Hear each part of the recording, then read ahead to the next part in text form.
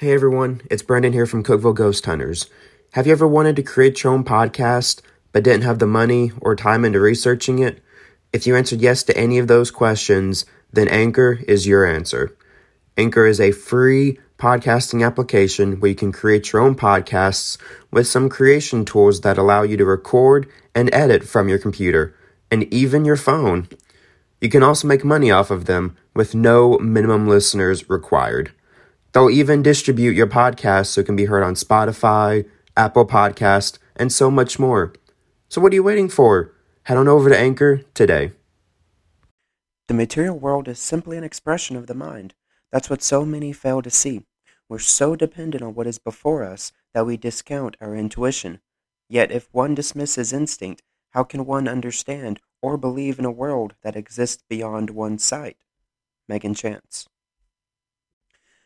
Hello, my friends, and welcome back. For this week's episode, we're diving into the source of every paranormal movie, TV show, and book. That source is called spiritualism, not to be mistaken with spirituality. But before we get started, I want to continue to thank each of you for all the support you've shown. It means so much to me to be supported by everyone as we're still growing. So with that said, let's get into it. So, let's start off with what spiritualism is. Spiritualism, described by the Merriam-Webster Dictionary website, is a belief that spirits of the dead communicate with the living, usually through a medium. Another definition is a movement comprising of religious organizations emphasizing on spiritualism. But before we get into, quote, modern spiritualism, it is to be noted that for about 1,000 years or so, different religions had the idea that one could communicate with ancestors.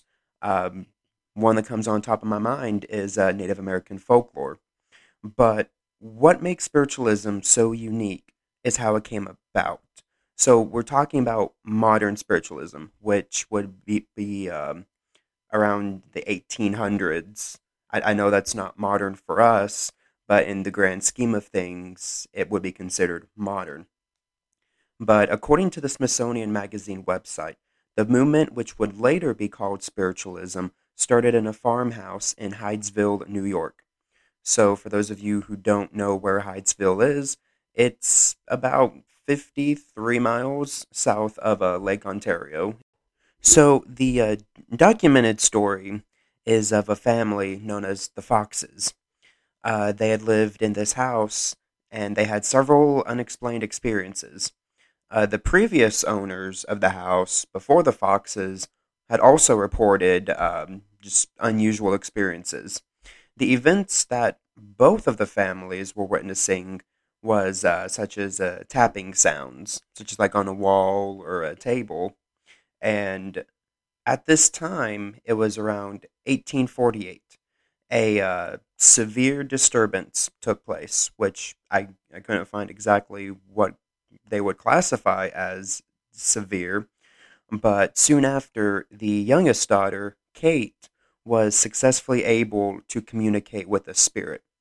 So, according to the Britannia magazine website, a code or a language was created by Kate, and by using this code, she was able to communicate with the spirit that had identified itself as a man who had been murdered in the home. So, being able to either prove or debunk the claim of the spirit being a previous resident that was murdered, it's a hard task. But the way the family had been sitting in like a circle, that is what eventually gave rise to what we know now as seances. The proposed method prior to that was to say each letter of the alphabet out loud and to document the letter that was said when a knocking sound had occurred. Kate and Maggie, who was one of the sisters, their mother, Margaret, had attended one of her daughter's seances.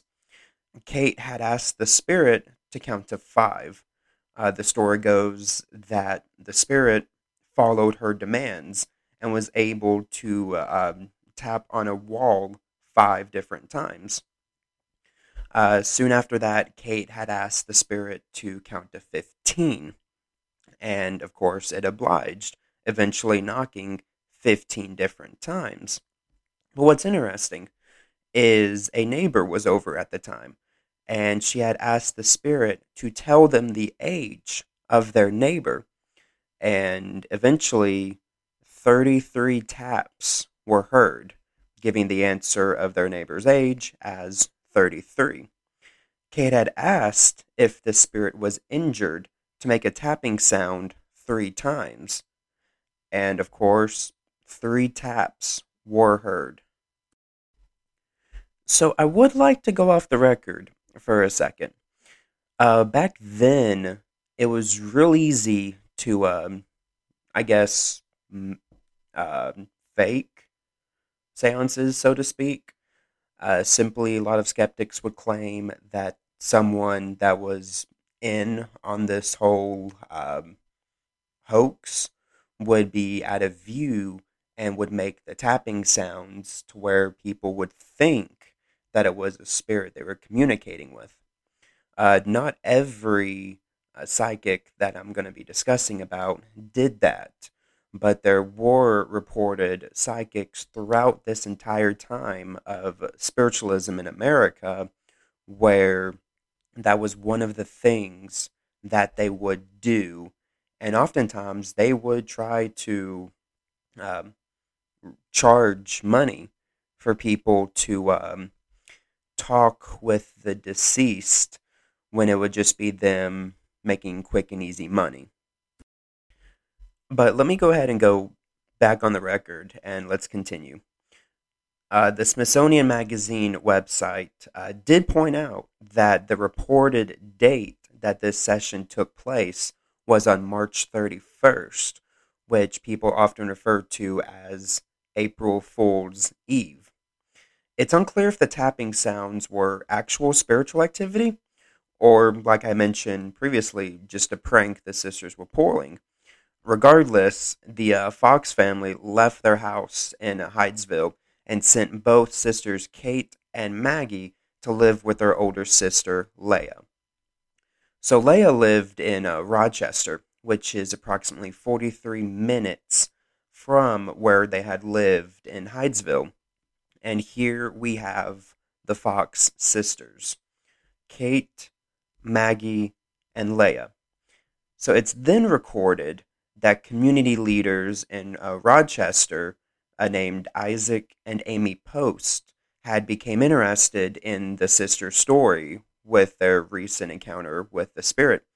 And rumors soon began spreading that the true identity of the spirit was a peddler who had been murdered in the house 5 years prior. They went to the original home and they had examined the basement, and they did find strands of hair and supposed bone fragments, which they believed, case closed, that the spirit was indeed murdered at the home. So the Smithsonian Magazine website continues with a journal entry of Isaac Post stating, quote, "I suppose I went with as much belief as Thomas felt when he was introduced to Jesus after he had ascended," end quote.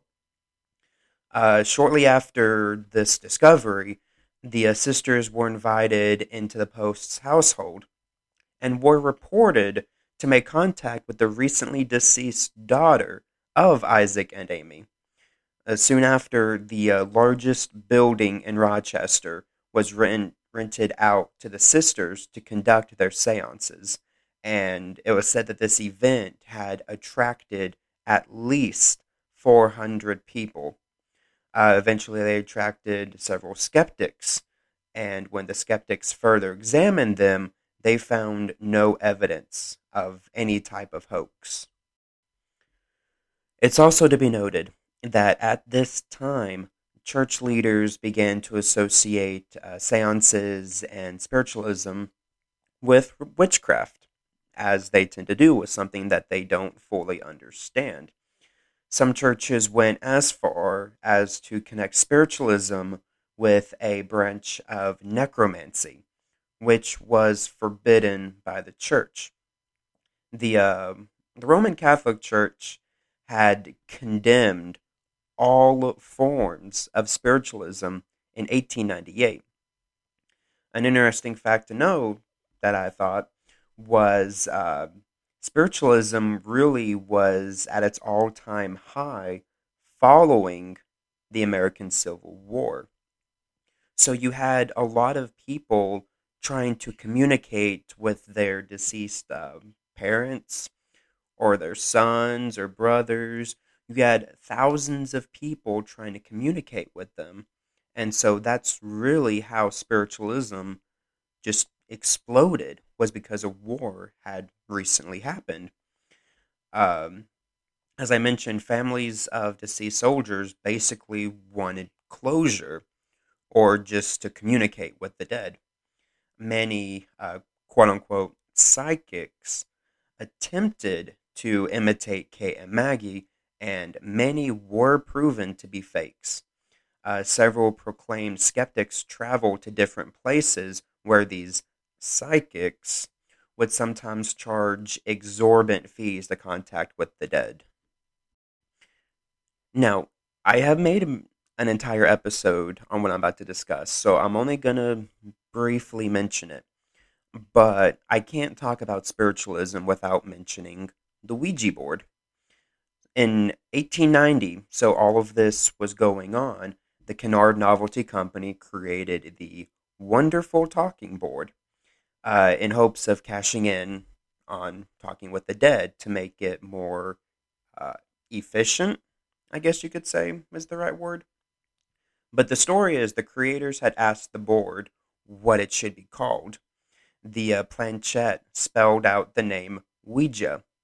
When asked what the word meant, the planchette moved and spelled good luck. Whether it meant that literally, as that's what Ouija translated to, or it said good luck as a warning. But that's up for y'all to decide. As I mentioned earlier, though, the concept of communicating with the dead was not new. Biblical text found in the book Leviticus, chapter 19, verse 35, states, "Do not turn to mediums or necromancers. Do not seek them out, and so make yourself unclean by them, for I am the Lord your God." Well, we kind of screwed that one up. Um, anyways, so even before the Fox sisters started their careers, people have been fascinated with speaking to the deceased. Although psychics make up a majority of spiritualism, not everything involved seances. So during this time, an Australian healer named Franz Mesmer had proposed a theory that everything in the universe was governed by what he called a magnetic field. He believed this field could become imbalanced or unstable, which would result in a person becoming ill.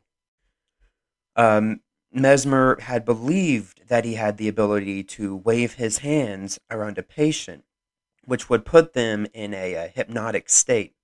This state, which was referred to as a mesmerized state, allowed Mesmer to alter the magnetic force inside someone in order to heal them. That's probably where we got the name mesmerized from Franz Mesmer. But this method had came to America in the 1840s, and it, of course, was an instant success. Many people claimed to have the same capabilities as Mesmer, and some, of course, would even charge fees. Those that underwent the hypnotic state claimed to see spirits while in the trance. And I just want to go ahead and make a quick mention. Whenever, let's say, the bandwagon, essentially, so spiritualism, for example, several people will try to cash in. So, like seances being faked, a lot of people doing this hypnotic state and charging money. A lot of them would be fakes just to cash in. And since spiritualism was all of the hype, they felt that they could do it very easily and make a lot of money. But while his practice came to America, another theory was born. A Swedish philosopher named Emanuel Swedenborg proposed an idea that an afterlife not only existed, but was comprised of three heavens, three hells, and a middle area, which he referred to as the world of the spirits.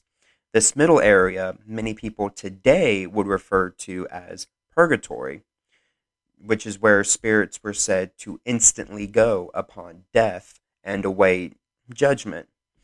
He believed that both angels and demons were once people, but depending on how they lived their life, is where they'd end up beyond purgatory.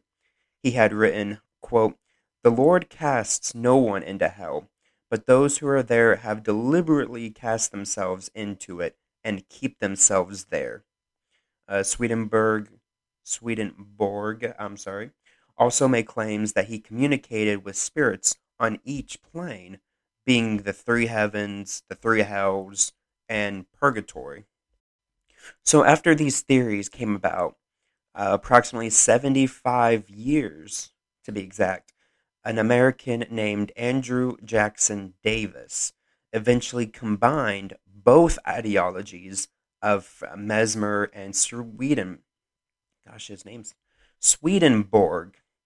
He had also claimed that in one of his trances, the spirit of Emmanuel spoke to him. Smithsonian Magazine's website states that Davis wrote, "It is a truth that spirits commune with one another while one is in the body and the other in the higher spheres. All the world will hail with delight the ushering in of that era when the interiors of men will open and the spiritual communication will be established." A year later, the Fox sisters gained fame with their seances. So as we come back to where we started with the Fox sisters, after the Rochester event, Davis had invited Maggie, Kate, and Leah to his home to prove themselves as mediums. After they had done so, he joined their cause, which made him a well-known leader of the modern spiritualism movement. However, even with Fox's gaining fame, that did not stop skeptics from attempting to defraud mediums. One famous skeptic was the escape artist himself, Harry Houdini. It was documented that Houdini originally was drawn to spiritualism out of curiosity due to his friend, author of Sherlock Holmes, Sir Arthur Conan Doyle, being a believer in mediums. According to the PBS website, Houdini was quoted by an interviewer with the Los Angeles Times as saying, "It takes a filmmaker to catch a filmmaker." Houdini then set out to defraud as many mediums as he could. On July 23rd, 1924, a 36-year-old woman named Minna Crandon was hosting a seance. She became known to the public as Margery the Medium after having made contact with her deceased brother. His name was Walter Stinson, but we won't get too much into that. During her seance, sitting to her left was Harry Houdini. According to History.net, Houdini wrote in his journal, quote, "My mind is open, but the proof must be such as to leave no vestige of doubt that what is claimed to be done is accomplished only through or by supernatural power." End quote. It was known that Houdini would wear disguises while attending seances, such as like wearing like a mustache or different clothing, top hat, basic stuff. And once he believed he'd gathered proof of the fraud, he would reveal himself and shout, "I am Houdini and you are a fraud." Attending the seance of Minna Crandon, Houdini felt that he had gathered enough evidence, and as he departed, he had said, "I got her. It's all a fraud." A contest was later created by the Scientific American magazine. The contest would award a winner with $2,500 to the person who could not be disproven as a medium. So, That doesn't seem like a lot of money, but take into account for inflation. $2,500 in 1924, when this took place, has the same amount of purchasing power as $39,721. Now, if you were an actual medium, you would be in luck. After hearing of this contest, Houdini proclaimed himself that he would give up $1,000 of his own money if he could not disprove Crandon. Unfortunately, however, the Scientific American refused to give Mina the $2,500 after Houdini had allegedly tampered with the seance. However, Houdini's end with spiritualism would be met beyond his death. Before he died, he and his wife, Bess, had created a code, which after his death, he would communicate the code to his wife through a medium. That code was Rosabella Believe. After his death on Halloween in 1926, his wife had offered $10,000 to anyone who could reveal the code. So for the next 10 years, on the anniversary of Houdini's death, his wife would host seances in hopes of having a medium officially solving the code. The code was never officially solved, as the medium who claimed to solve it was painted out as a giant hoax. On January 8th, 1929, Harry Houdini's wife invited a psychic named Arthur Ford into her home to perform a seance in attempts to crack Harry's code. What made people believe that he was a hoax was Houdini's wife had wore a wedding band that had the name Rosabella inscribed on it. On January 9th, the following day, he was said to crack the code, and Bess said to the New York World newspaper, quote, "I had no idea what combination of words Harry would use, and when he said believe, it was a surprise." The ending to the story would come a day later, on January 10th. Edward Churchill, a reporter for the New York Evening Graphic, claimed the seance Ford conducted was a hoax. He stated his proof was from Ford himself, who had admitted he had obtained the code from Houdini's wife. After that, Bess would stop hosting seances on the anniversary of her husband's death, and no one would collect that $10,000 award. Unfortunately, the Fox sisters would meet their end at different times. On October 21st, 1888, Maggie had denounced spiritualism during an interview. According to the Smithsonian Magazine website, Maggie was quoted by saying, "My sister Kate and myself were very young children when this horrible deception began. At night when we went to bed, we used to tie an apple on a string and move the string up and down, causing the apple to bump on the floor, or we could drop the apple on the floor, making a strange noise every time it would rebound." End quote. However, a year after this, Maggie recanted her confession, but her motives are still unclear. Probably some financial gain, but no proof of that can be found. So Maggie's sister, Leah, died in 1890. 2 years after Leah's death, Kate died during a drinking spree, most likely caused by alcohol poisoning. It is to be noted that towards their end, both sisters, Kate and Maggie, I believe, were alcoholics.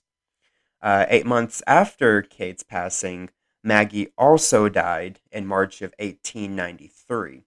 That same year, several spiritualists formed a group which would be known today as the National Spiritualist Association of Churches. 17 years after Maggie died, Andrew Davis also passed away. But I would say, thanks to these individuals, spiritualism had become an unstoppable movement with thousands of people uh, trying to communicate with the deceased. Hundreds of people form paranormal investigation groups, like I did, to either prove or disprove the existence of spirits. And I would say Hollywood owes spiritualism some gratitude for the multitude of paranormal movies and TV shows that have been created. And with that said, I'll go ahead and wrap up today's episode. I want to say thank you all. It took more time to create this episode just because I wanted to start increasing the overall quality in terms of the information I use and the editing.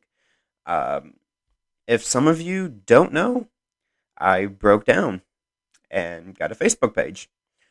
I'll be using the page as my main method of keeping everyone up to date with what's going on, and it will be updated several times a week. I also mentioned a few weeks back that I'll be doing a listener stories episode closer to Christmas. So you still have time to upload those stories to cookvilleghosthunters@gmail.com. The best way you can email us is either go to the website and click on the email icon, or go to the Facebook page, and our email link will be there. If you like what you heard and found this really informative, be sure to share it with your friends and family who have an interest in the paranormal. As always, I've been your host, and I'll catch you all in the next one. Happy hunting, and stay safe.